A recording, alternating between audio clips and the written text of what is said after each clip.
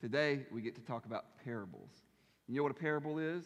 Everybody kind of knows, I think, what a parable is. It's like a short little story. Maybe you might think of it, well, there are different kinds. There are narrative parables, and Jesus told a lot of those. About 40 are in the first three Gospels, the synoptics, as we call them.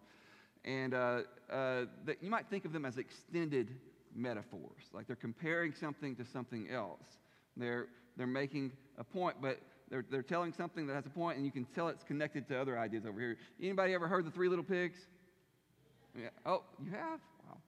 No, that's kind of a parable. You know, it's a story with a point, and you can see how it's connected. Jesus was brilliant in the way he told parables, and others have told parables in the past, but nobody, no teacher in history that we know of, seems to have told them as much as Jesus did. He would just come up with these stories and speak to the people, and they would be so penetrating. Years ago, when I had given a sermon or two, I think a couple of sermons I'd given that were confusing.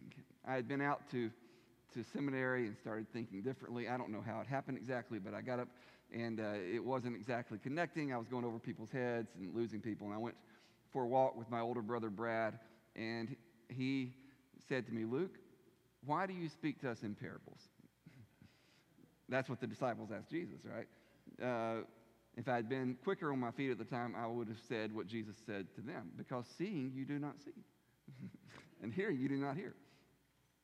But, you know, we think of parables sometimes as confusing, or when you see them in the Gospels, they seem confusing. We're going to see that today when we look at this parable in Matthew 13. And just to tell you, basically, at least, we don't want to paint with too broad of a brush, because different parables can be different, but some of the time at least, it seems like Jesus uses the parables as tools to both conceal and to reveal.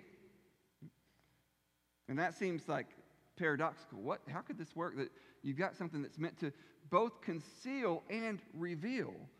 But it seems to be that Jesus told these parables in a way that if people wanted more, they could get more. But if they didn't want to see more, didn't want to get close to what was being communicated, they didn't have to.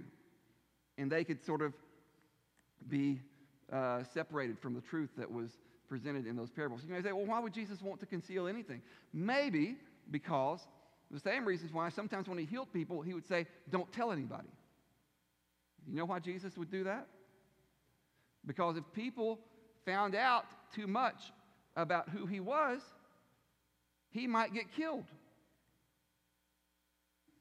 before he was ready to be killed. Maybe for the same reason that when John sent to ask him, are you the one we're looking for? You know, we talked about this a few weeks ago. Are you the one to come, or should we look for somebody else? And Jesus didn't answer directly. He said, go tell John what you're seeing and hearing.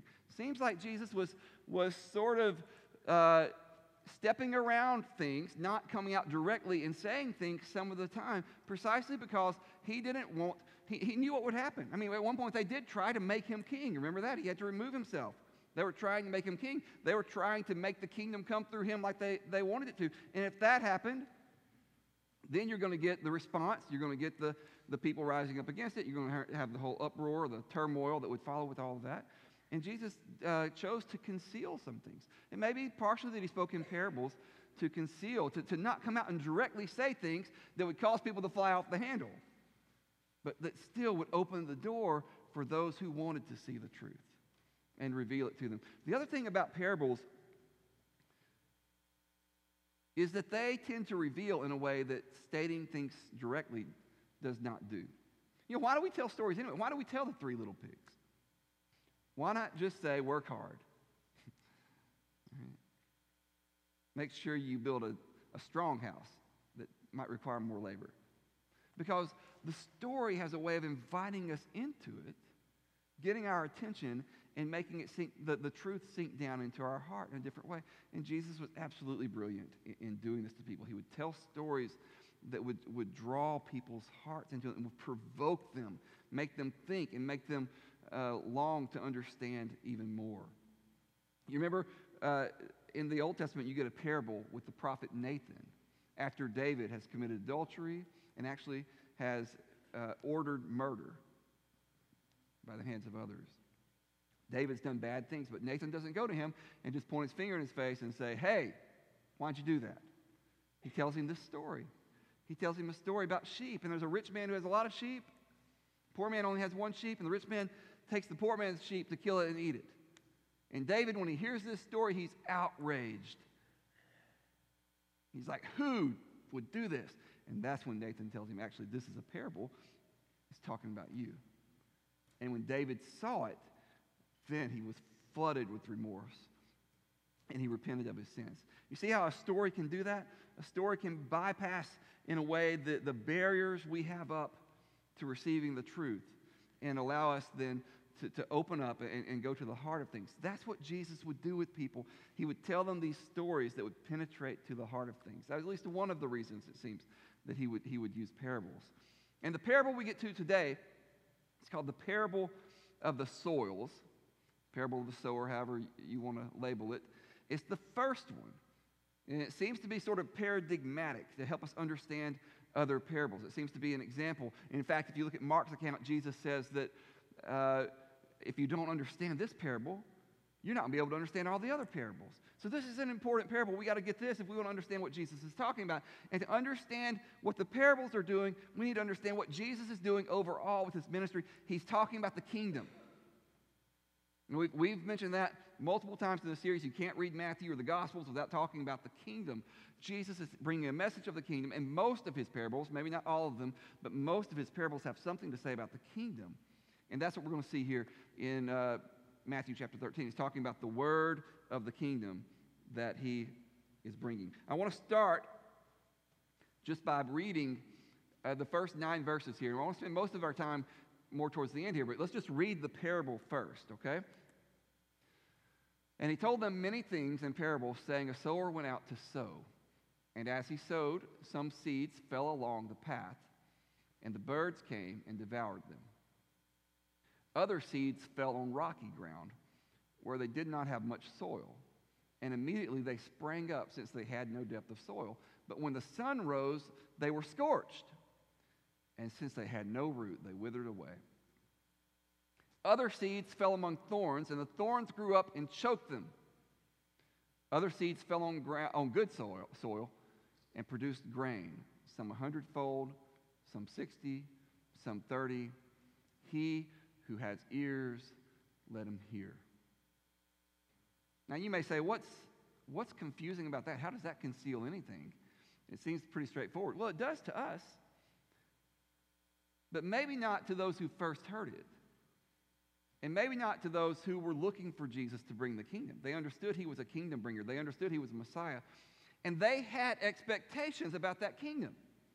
It was supposed to happen all at once, with a mighty act of God through the king coming with military power, wiping out the Roman government that's occupying them, setting up the power of the Jewish nation over all other nations. It was supposed to happen with that kind of torrential force. And Jesus comes on the scene, and they're thinking, maybe he's the Messiah, maybe he's the king.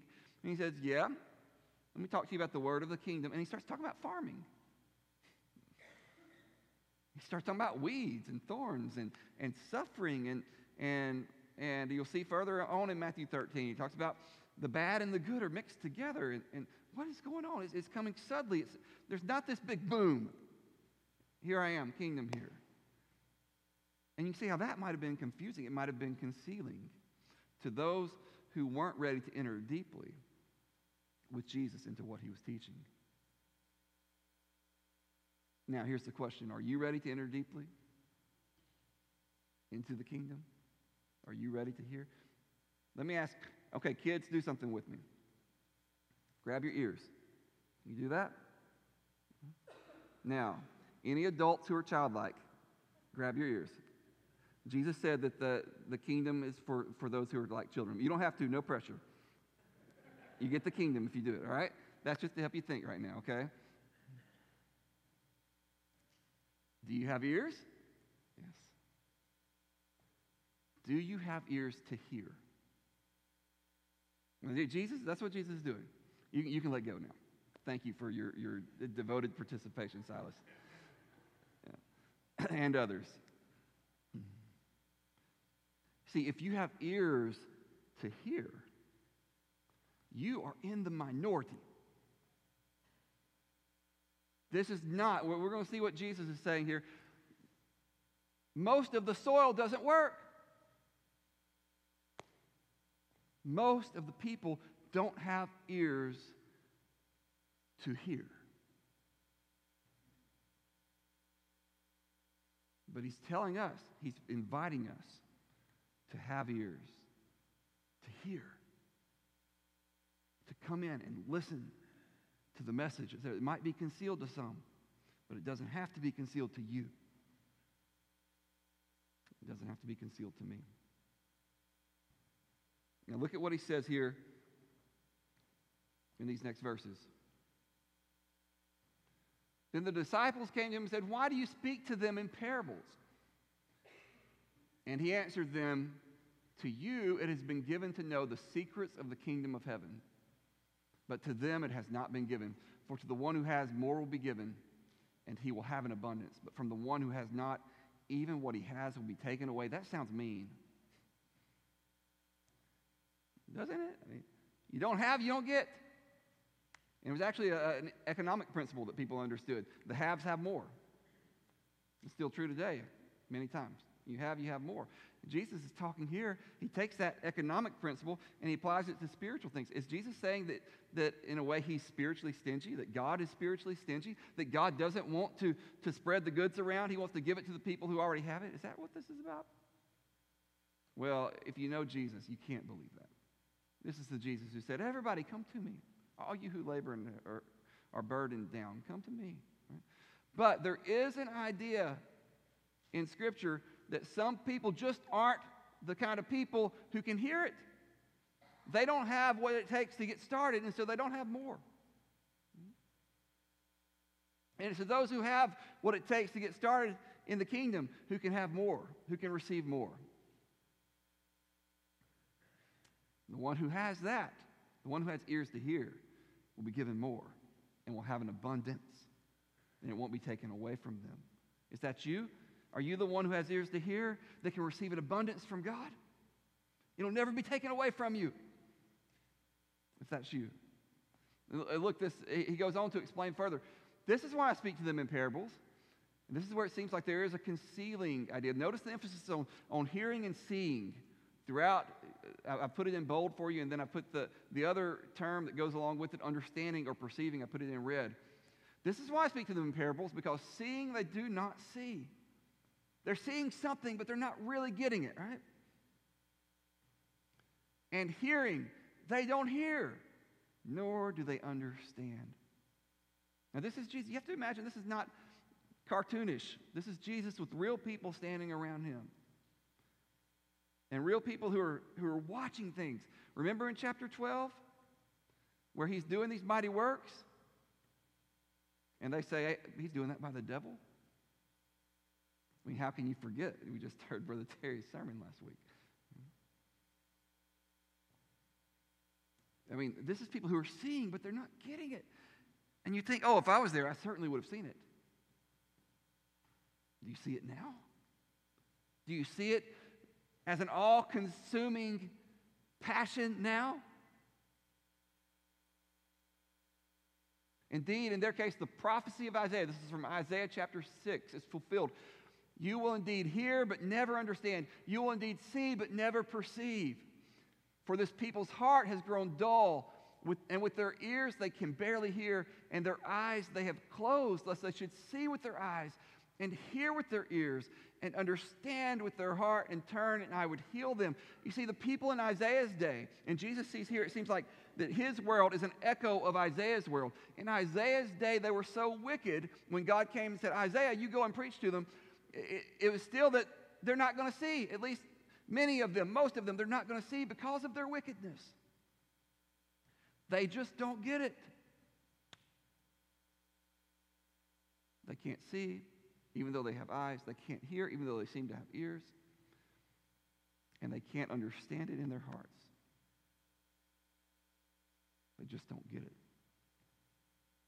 And so they can't be healed. But listen to this. Listen to what Jesus says to his disciples And hopefully you hear it as a statement to you today.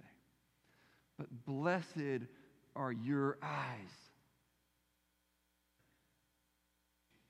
for they see. Blessed are your ears, because they hear. Now, have you ever thought of your eyes as blessed? Anything you ever witnessed and you thought, man, I'm so blessed. Sometimes you'll be watching a nature show. I like to watch nature shows with my girls. And somebody will be on there commenting, and it'll be like a lion fighting a hyena and something. It'll be like, I just can't believe I get to witness this. I'm out here watching this miracle of nature. Well, it is amazing to see things in nature. But that doesn't even hold a candle to seeing what Jesus brings to us in the kingdom. And he says to the people who get it, blessed are your eyes. You can actually see it. Blessed are your ears. You can actually hear it. And truly, many prophets and righteous people long to see what you see and did not see it, and to hear what you hear and did not hear it. Do you know that what people saw when Jesus showed up was the fulfillment of the hopes and dreams of people throughout history? Maybe we should say the greatest people of history. Moses and Elijah and Elisha. The prophets. Isaiah, Jeremiah, Lamentations. No, Lamentations is not a prophet, guys. Just testing you there to see. Isaiah and Jeremiah, these great people, they longed to see it and they didn't see it. We do. Do you understand that the blessing of the kingdom? See, Aristotle didn't get this. Plato didn't get this. LeBron James doesn't get this. The Kardashians don't get this. And I say that to you because sometimes we look at people like that as if they're the ones who have the good stuff. As if they're the ones who have what people should be aiming for in life. No. It's the people who can understand the kingdom, who have it. That is what the hearts and minds of the greatest people in history have been longing for, and that's what came with Jesus. And although we don't see him presently with our physical eyes, we are a part of the tradition that is passed down from those who did see him and touch him and walk with him and talk with him and has been presented to us, and he lives in us. And we see it among us, and we say, this is the kingdom, this is life. And our eyes are blessed. And too many Christians are wandering around saying things like, well, I hope I can do better. I'm going to try harder. And I'd like to get to heaven one day if I can. But where we ought to be starting is with blessed are your eyes. You start with the blessing of the kingdom always. Without that blessing, we end up in moralism. We end up with, well, I'm just going to try to do it myself and get there if I can. I'm going to try to do all the right things. But we leave out the kingdom blessing. It all starts with this blessing that has been handed down through the ages. It is Christ. It is his kingdom. It is his power at work among us. And you are the blessed people today, if you can hear and receive the parables. Okay, so now we get to the last part here, the explanation of the parable that he explains to his disciples. And what we're going to see here is these four soils that have been mentioned are four types of people. And I want you to know today that you are one of them. You're one of these soils. Find yourself in this story, okay? Hear then the parable of the sower. When anyone hears the word of the kingdom, first of all, they don't understand it. That's first category. This is the word that's sown along the path. The evil one comes and snatches away what has been sown in his heart. This is not as if to say, man, I just didn't get it. I wanted to get it, but it was just so confusing. It was like advanced math. It was a little over my head. I couldn't quite follow it. Man, it's gone. No, it's not that. This is like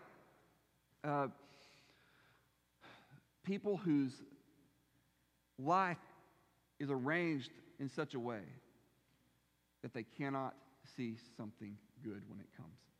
They're blind to it. Their patterns of thought, their patterns of behavior, the values that they carry deeply, have them living such a way that when the real thing shows up, the fulfillment of what would be a healthy human being's hopes and dreams, they don't even get it. They just can't see it. That's category number one. Here's category number two. As for what was sown on the rocky ground, this is the one who hears the word and immediately receives it with joy. Wow, this sounds great. Yet this person has no root in himself, but endures for a while, and when tribulation or persecution arises on account of the word, immediately falls away. This is the person who likes the blessing of the kingdom, just doesn't understand anything about the demands of the kingdom. This is the person who says, yeah, I want that. That sounds fun. That sounds exciting. But when you actually come into encounter with challenges and difficulties, they say, no, that is not what I signed up for. Brilliant Christian thinker back, I believe, in the 19th century named Soren Kierkegaard. He has this little write-up about followers and admirers. And he says that Jesus has many admirers, but he doesn't have that many followers. And what he does is brilliant. He looks back at a couple of characters. One of them is Nicodemus. Remember Nicodemus in the Gospels? He was a ruler of the Jews, teacher of the law, and he came to Jesus by night. He wouldn't come to him in the day. Now, we don't know how Nicodemus' story ends, and I hope that it ended with him becoming a all-out follower. But what Kierkegaard says about Nicodemus is Nicodemus was an admirer. Yeah, he liked what Jesus was saying. It was so good, but he wasn't really willing to put himself out there on it, where it might have cost him something. So he comes by night. And what Kierkegaard says, but imagine now our world in which it's no longer a threat to anyone to be a Christian, in which it no longer costs you anything to be a Christian, where you can go to church every week and everybody thinks that's great. In fact, you maybe seem more abnormal if you don't go. He said, imagine that world then, and think of people who are so acclimated to just being a part of things as they are. And imagine what would happen then if it changed. And how many people then would be exposed as just like Nicodemus, who wouldn't come into the open and say, I'm with Jesus no matter what. I'm all in with him. You see what he was saying? He was saying that when persecution is present, it exposes what's real a lot of times. It exposes whether we have any root in us. And Nicodemus admired Jesus, but not enough to lose anything for Jesus. Not at that point in his life. He admired Jesus, but he was going to go to him and try to hear from him when nobody else could see him doing it, because that would cost him something. That's the seed that's sown on the rocky ground. The person hears, maybe wants to toy with it, wants to receive it in a way, but there's no deep root. And if there's persecution, that person falls away. Look at the third soil here. As for what was sown among the thorns, this is the one who hears the word, but the cares of the world and the deceitfulness of riches choke the word, and it proves unfruitful. Now, these are people who start with a genuine desire to follow Christ. They hear it. They have a deeper root. They start to grow up. But you know what happens? Life happens. And bills need to be paid. Kids need to be raised. We need to advance in our careers. We need to hang out with friends. We need to do all the things that everybody else is doing that seems to be making life go for them. It's the cares of this life. And slowly but surely, they're just circling around us. We're growing up, but then they're just shutting us down. And we're not bearing fruit. And then that goes right along with the deceitfulness of riches.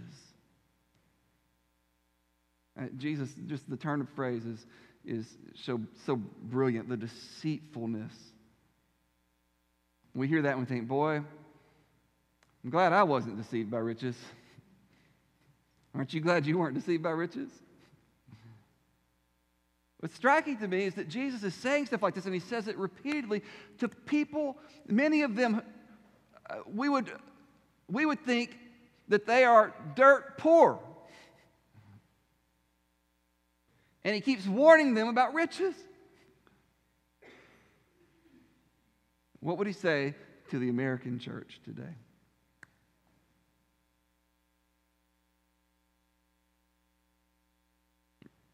Riches are so deceitful. That means that they lie to us in some way, right? They say to us, well, you need this to be happy. You need this to be secure. And you need to, in a way, bow down to this in order to make your life go okay. And as the church, we have to resolutely stand against that kind of thing. And we have to be clear. We have to say it out loud in our churches repeatedly and in our small groups. We have to say we're not going to be sucked into that kind of thinking. We're not going to be deceived. What if Satan is happy not to persecute us because he knows he can win us over with stuff?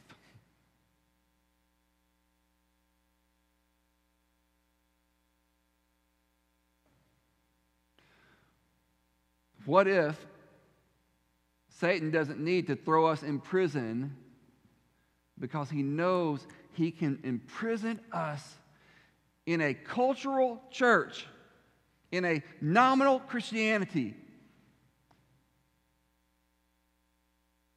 that has learned to love pleasure rather than to love God?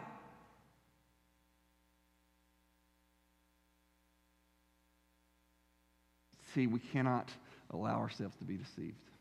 We've got to be on guard.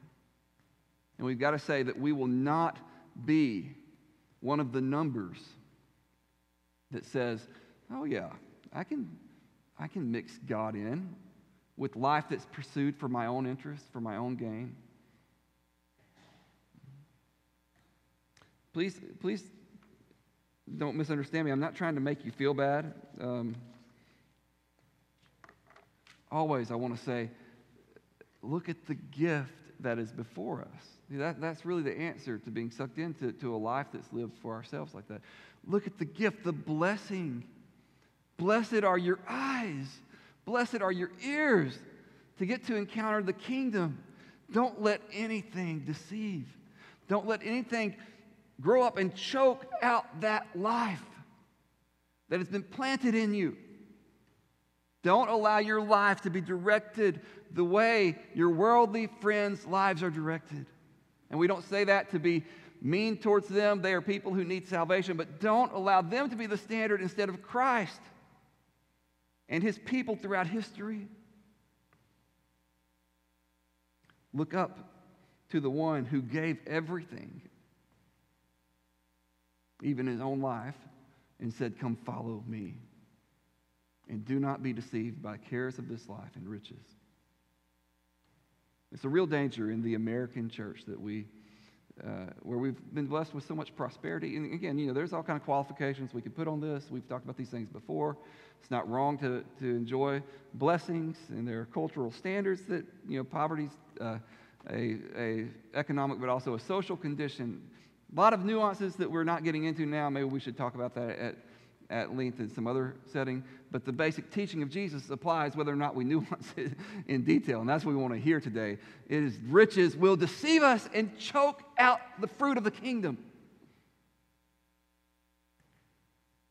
Running around everywhere trying to make our lives something that looks more like what the devil's wanting people's lives to look like. And coming to church and having a few fellowships, that's not the kingdom life. It's a radically different kind of life that bears fruit. And this is the final soil here, the good soil. As for what was sown on good soil, this is the one who hears the word and understands it. And this person bears fruit and yields, in one case, 100-fold, in another 60, in another 30. That's a big harvest, right? The average, depending on how you evaluate there are variations here and discussion about it, but depending on how you evaluate it, it may be that a good harvest for a Jewish farmer back then would have been tenfold. And Jesus is saying God will take you and make you abundantly prosperous. He will bring fruit from you. Do you know that that's the purpose of plants? When you are planted by God, when you receive the seed yourselves to grow, the purpose is to bear fruit, not just to make it in the great by and by. Jesus may want to use you in powerful ways that you have not yet imagined. Can you believe that? Do you have ears to hear that? That not just does He want to save you, but He wants to use you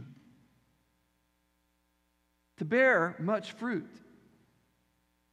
And the question is just, are we open to that? We've strived so hard sometimes in churches to get people to make a decision for Christ, to get people to be good members or members in good standing, to get people to come to church or whatever. But have we called people to bear fruit for God? And so that this is how you know that you're a disciple. I want to share with you in closing the words of Gladys Aylward. She's a Chinese missionary, did some amazing things in China, served there for 20 years. And every year, Olivia at some point puts up this quote along with some others on our wall. And I just love this quote. Here's what she says about going to China. I wasn't God's first choice for what I've done for China. I don't know who it was. It must have been a man, a well-educated man. I don't know what happened. Perhaps he died. Perhaps he wasn't willing. And God looked down and saw Gladys Aylward, and God said, well, she's willing. I love that. This woman, if you know more about her story, she was uneducated. She was rejected by missions boards, wouldn't send her. And finally, God sent her anyway. And she bore great fruit. And what I want to say to you today is if you're willing, you can bear fruit for God. Because ultimately, it's the same God who's doing the work, who did it in Gladys Aylward, who's done it in countless people throughout history, and who does it among us today. And I want you to hear the message of the kingdom. It may be in some ways sobering to think, man, what soil am I? But if you are one who wants to hear, you can hear. You with me?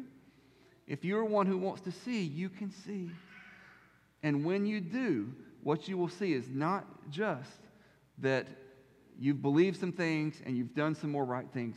You will see that God wants to use you, and He wants to make you fruitful. Some may be 30-fold, some may be 60-fold, some may be 100-fold. I'm not worried that my life's not bringing fruit as much as Gladys Aylward's is. That's God's choice. I just want to be sold out to Him. And who knows what He'll do in the future. Who knows what He'll do with you when you give your life to Him. Let's close in prayer. Lord, help us to see and to understand, please. Give us ears to hear. Give us eyes to see. And let us know how blessed we are to hear the word of the kingdom, that you have already drawn us to yourself, Lord. May we put away whatever might choke out the fruit that your kingdom word will bear in us and among us. Show us, Lord, if there are things that are in the way. And then, Lord, in your great mercy, would you raise us up to be fruitful for you, for your honor and glory. In Jesus' name, amen.